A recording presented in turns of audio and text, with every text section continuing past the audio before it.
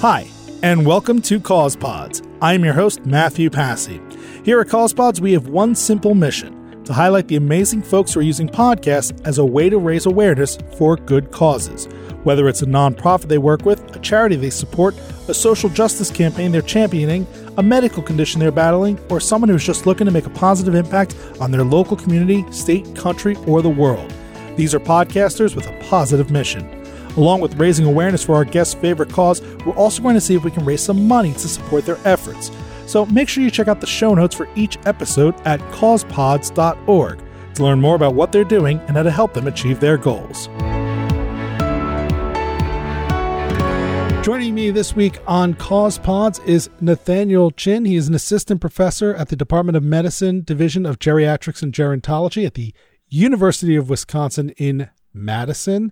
And he is also the host of Dementia Matters. And as I'm sure you can surmise from what we have just talked about, he does a show all about raising awareness and educating people on the science behind Alzheimer's disease and dementia. And Nathaniel, thank you so much for joining us here on Cause Pods today. Thank you for having me. So take us back. Obviously your work is in this field.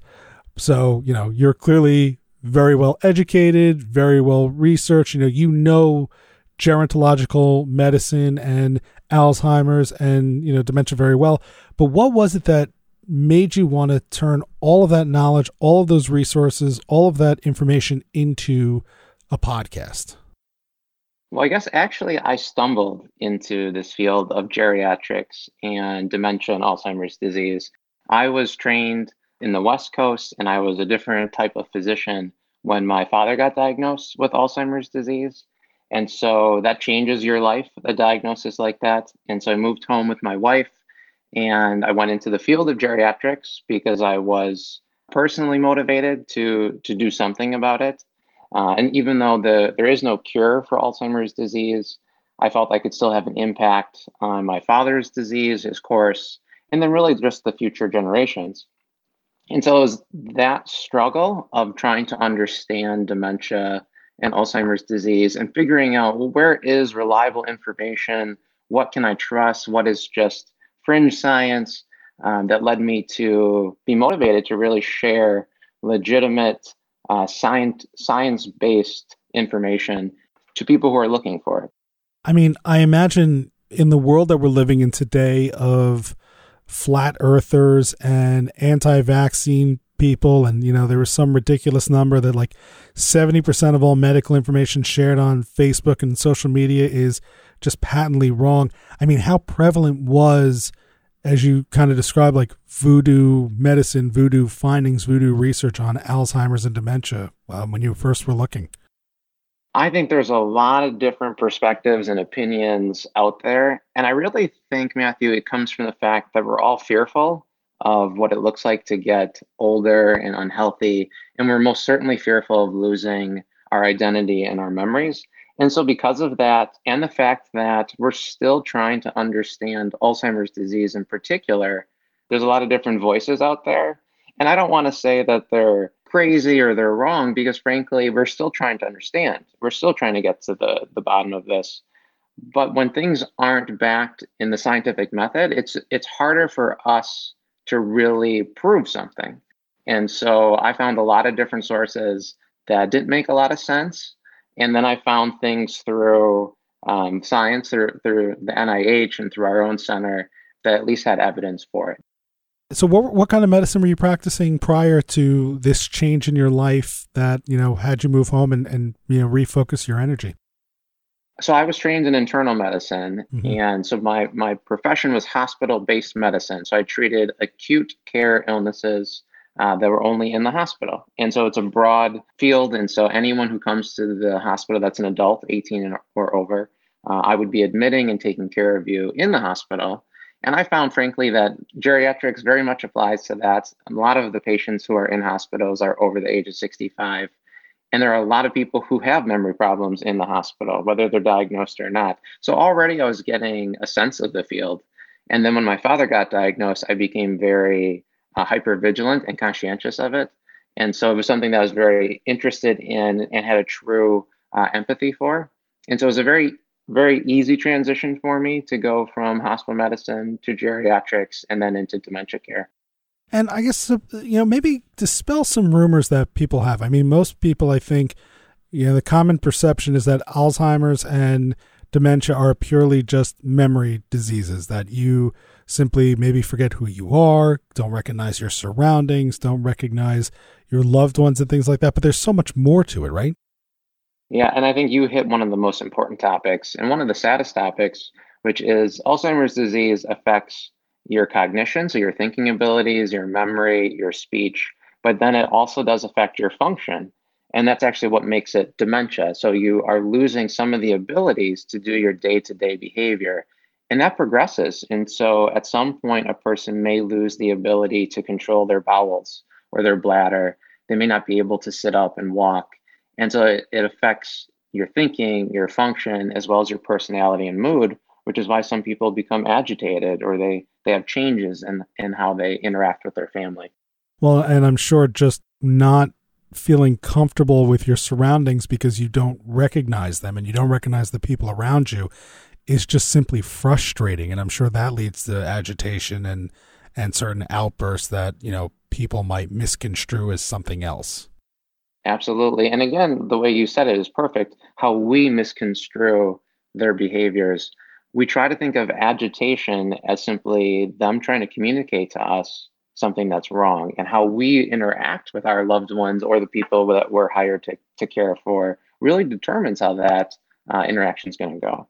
So can I ask, how is your father doing? How are you all holding up, with his treatment?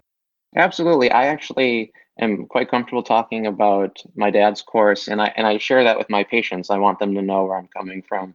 He passed away about a year ago on January 22nd. Sorry. No, thank you. And frankly, it was a really difficult course, but also a very powerful one where I felt very close to him while watching the course happen, as well as close to my mother, who is his primary caregiver. And so when I look for speakers for my podcast and I'm interacting with my patients, I'm doing that both as a professional who studies this, but then also as the family member who witnessed it. And so oftentimes I'll say things to my guests that I interview or also my patients in a way that I think catches them off guard, because I know from at least some experience what it's like to watch your loved one change. Yeah. And I want to get into a little bit more about the podcast itself, but what's so fascinating to me about this venture that you're on, and what's true of so many of the folks that appear on Cause Pods and even just in podcasts in general, is that it's typically the most successful content or a lot of good content is born out of real passion. And I this is not going to sound correct, but it's true, like a selfish goal, which is probably the best thing. Like, you were doing this obviously so you can better understand what your father was going through. And now that you've shifted your career into studying this, now you're talking about it because it is what you do, and you are the best way possible, selfishly want to make sure the best information gets out there possible, like very altruistically, but it's born out of an internal goal of yourself. And so I'm always amazed at how, when we are doing something that we are passionate about for all the right reasons, that we can be so much more successful. And I think that's true of Cause Pods, and I think that's true of podcasting in general. But so on the podcast itself, so right, you move back home, you're caring for your dad, you're helping your mom, who's his primary caretaker, you're doing all these different things. At one point, do you decide, okay, I want a podcast about this? Like, what was that brought that about? Well, if I could comment just on your first part, which is that the altruism, I don't feel like I have a job anymore. And I feel like this is not just a career for me. I mean, this is my personal mission. But then also what you said about the selfishness, as a son of someone with Alzheimer's disease, I'm at higher risk. And so I'm very motivated. I'm very selfish in making sure that the research that we're doing affects people, that we're studying things that are going to benefit people, and that information is getting out, because we happen to believe our research center, focuses on early detection, but also modifiable risk factors. So there are things that we can do now in our life that I believe are going to be helpful, that could potentially prevent or modify the course of one's disease. So it's very selfish too, and I'm okay with that. If my selfishness can help other people, then wonderful. And so then to answer your second question, well, it came about when I took a faculty position at the University of Wisconsin, and I've been working in the Alzheimer's Disease Research Center. My primary role is to work with our brilliant PhDs who conduct research, both basic science, clinical trials, and also studies looking at these risk factors for development of Alzheimer's disease. So I interact with participants, I interact with our teams, and there's still just this confusion among the many different communities about, well, what is it that the other researchers are doing? What is it that our participants are wondering about, or the knowledge that's out in the participants? It just wasn't a very cohesive message. And I think one of the best ways to raise awareness and educate is to have a very succinct message. And so working with our main administrators, so Ms. Hannah Blazel and Rebecca Wazaleski, who's the producer of our show, we really came up with this idea of, well, let's reach people in short segments, because this is a pretty dense topic. And science can be boring at times. And so if we can reach them as they're commuting to work, so 10 minutes, 15 minutes, and give them accessible, understandable information about something that is really complex, well, then we are raising awareness and we are controlling the success of that message. And so while we take feedback from our listeners, we really want them to understand what our center is doing, but also what's happening around all of the centers in the country. Gotcha. I wonder too, by the way, I'm sure most of the people who you're talking to are not necessarily those afflicted, but have you found that podcasting content does reach the patients? Like, do you find that there are folks with Alzheimer's and dementia who are listening and who, maybe it's giving them a stronger grasp on what's happening to them? Yeah, actually, I've had some really enjoyable experiences in my clinic. So I'm in a research center where I help researchers conduct research, and then I have my own memory clinic through UW Health. And I've actually had patients and family members come in that I've never met before that will have said, "Oh, I listened to your podcast in advance. We know what your voice sounds like. It's very similar. And this is your message." Because what I say in clinic, I often will say during my interviews with my guests. And so I have that. And then we actually have had 2 local newspaper articles about us in the state of Wisconsin where patients or listeners have listened to the podcast and wanted other people in their community to know about it. Because you're right, even if you don't have memory change, you were thinking about future memory changes, or you're worried, or someone who's worried, and it's nice to have a resource that answers some of those questions. Yeah. So you obviously have a little bit of assistance, but when you were first starting this out, what were some of the challenges that you came across that maybe other folks hearing this who are thinking about launching a podcast on behalf of their cause can maybe avoid or improve upon? Well, I would say I have a ton of assistance, Matthew. So I would say my job is actually the easiest. And so I get to interact with these really fascinating people and ask them questions and help translate science. But the hard part, of course, is so our producer, Rebecca Wazaleski, she has to help take some of the questions that I have and make them more understandable, more in layman's terms, because science is really complex. And so it's a real gift to be able to get people without a scientific background to understand what people are doing. But then the editing, oh my goodness, the editing of a podcast isn't easy either. And so we have had 2 University of Wisconsin communication majors or students, probably juniors and seniors, Alex Worley and now Bashir Aiden. And what they can do with a computer is incredible. And so if I didn't have them, I wouldn't be able to do it. I don't have the skills to edit podcasts, but I would say that my role is really figuring out the pertinent parts of research, what people in the community want to hear, when I think is important for them, not only knowledge-wise, but just their own lifestyle-wise. Wow, that's very cool. So what advice would you give to somebody else who's hearing this, who says, wow, I'm a research professional doing this, or I'm, engaged in this kind of activity. Maybe a podcast is the right way to spread my message. What would be your 1 or 2 top pieces of advice for them?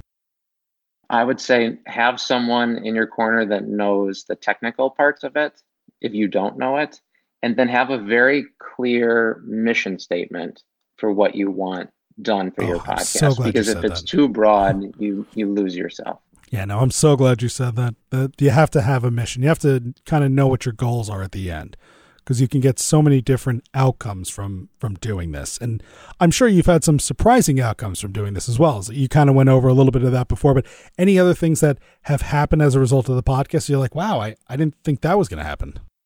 Our reach is much further beyond than we thought it was going to be. We have, so there's a listener, we have metrics for who our audience is, and 20% of our audience comes from outside of the country. Wow. In particular, Australia and the UK and Japan, which is great to know that people internationally are listening to us. But we also have listeners in every state, which is really exciting. And one of my nurses just the other day told me that her father, who's in his 80s, lives in Florida. And he lives in a condo. And this father was listening to the podcast and started sharing it with all the other residents in the condo. And so now they all talk about the podcast and the episodes. What we're realizing is that more people than we were expecting outside of Wisconsin are interested in what we're doing, as well as some of the messages we're giving. That's just awesome. So the other thing I want to talk to you about is the initiative to end Alzheimer's. It's the University of Wisconsin. Just tell us a little bit about what they're doing and how we can best support them. So the initiative to end Alzheimer's disease is really this unifying message, this unifying group that combines both our research center, which is the Alzheimer's Disease Research Center, and then our clinic networks in Wisconsin, the Wisconsin Alzheimer's Institute. So it's two big organizations, and it really made it a fast-tracked way for us to have the biggest impact on our patients and on our research. And so the initiative is designed for people who want to invest in the research, want to invest in our clinic networks, want to donate or raise awareness. It is a vehicle for them to do that. And a lot of it is about community events, about raising awareness, about getting the conversation started. And so for people who are interested, they can go to the website, or they can go to any of those two other organizations' websites, the ADRC, the WAI. But it's just a very nice unifying process, because we really can't be disjointed anymore. We really have to be working together within our state, but also across state lines, so that we can get to the bottom of this. That's awesome. So again, the show is called Dementia Matters. So if you search all the typical podcasting platforms, you're going to find it there. I'm going to give you the website of where to listen and learn more about, and I apologize, I didn't say this before, Dr. Nathaniel Chin. That's quite all right. I'm going to give you the website, but again, it'll be in the show notes, so it's easy to find, but it's adrc.wic.edu/dementia-matters. If you're driving, please don't try and write that down. I promise you there will be a link in the show notes directly to the show where you can find all this information, learn more about Dr. Nathaniel Chin. Also, memoriesmatteruw.org. That is the charity that he is supporting. And of course, as we do with every episode of Cause Pods, we are going to have a donation link so that if you're listening to this and you believe in the cause that is being trumpeted here, you can make a donation, you can support what they're doing, and you can help them, in this combined effort to help cure and solve and just assist those who are battling Alzheimer's and dementia. Dr. Nathaniel Chin, just want to thank you so much for all of your efforts, for what you're doing, and for joining us here on Cause Pods today. Thank you for having me, Matthew. Thanks for listening to this episode of Cause Pods. Again, if you've been inspired by the work of our guests, please check out the show notes in your podcast app or at causepods.org. There you will find links to their work and a special donation link to support their favorite efforts. From there, you can also follow and subscribe to the show on Apple Podcasts, Google Podcasts, or wherever you enjoy your podcasts. And remember, if you have a Cause Pod and want to join me for an interview, please check out causepods.org and fill out the interview request form. If approved, we'll schedule you for a chat and share the amazing work you're doing with the Cause Pod audience. Thanks again, and see you next time on Cause Pods.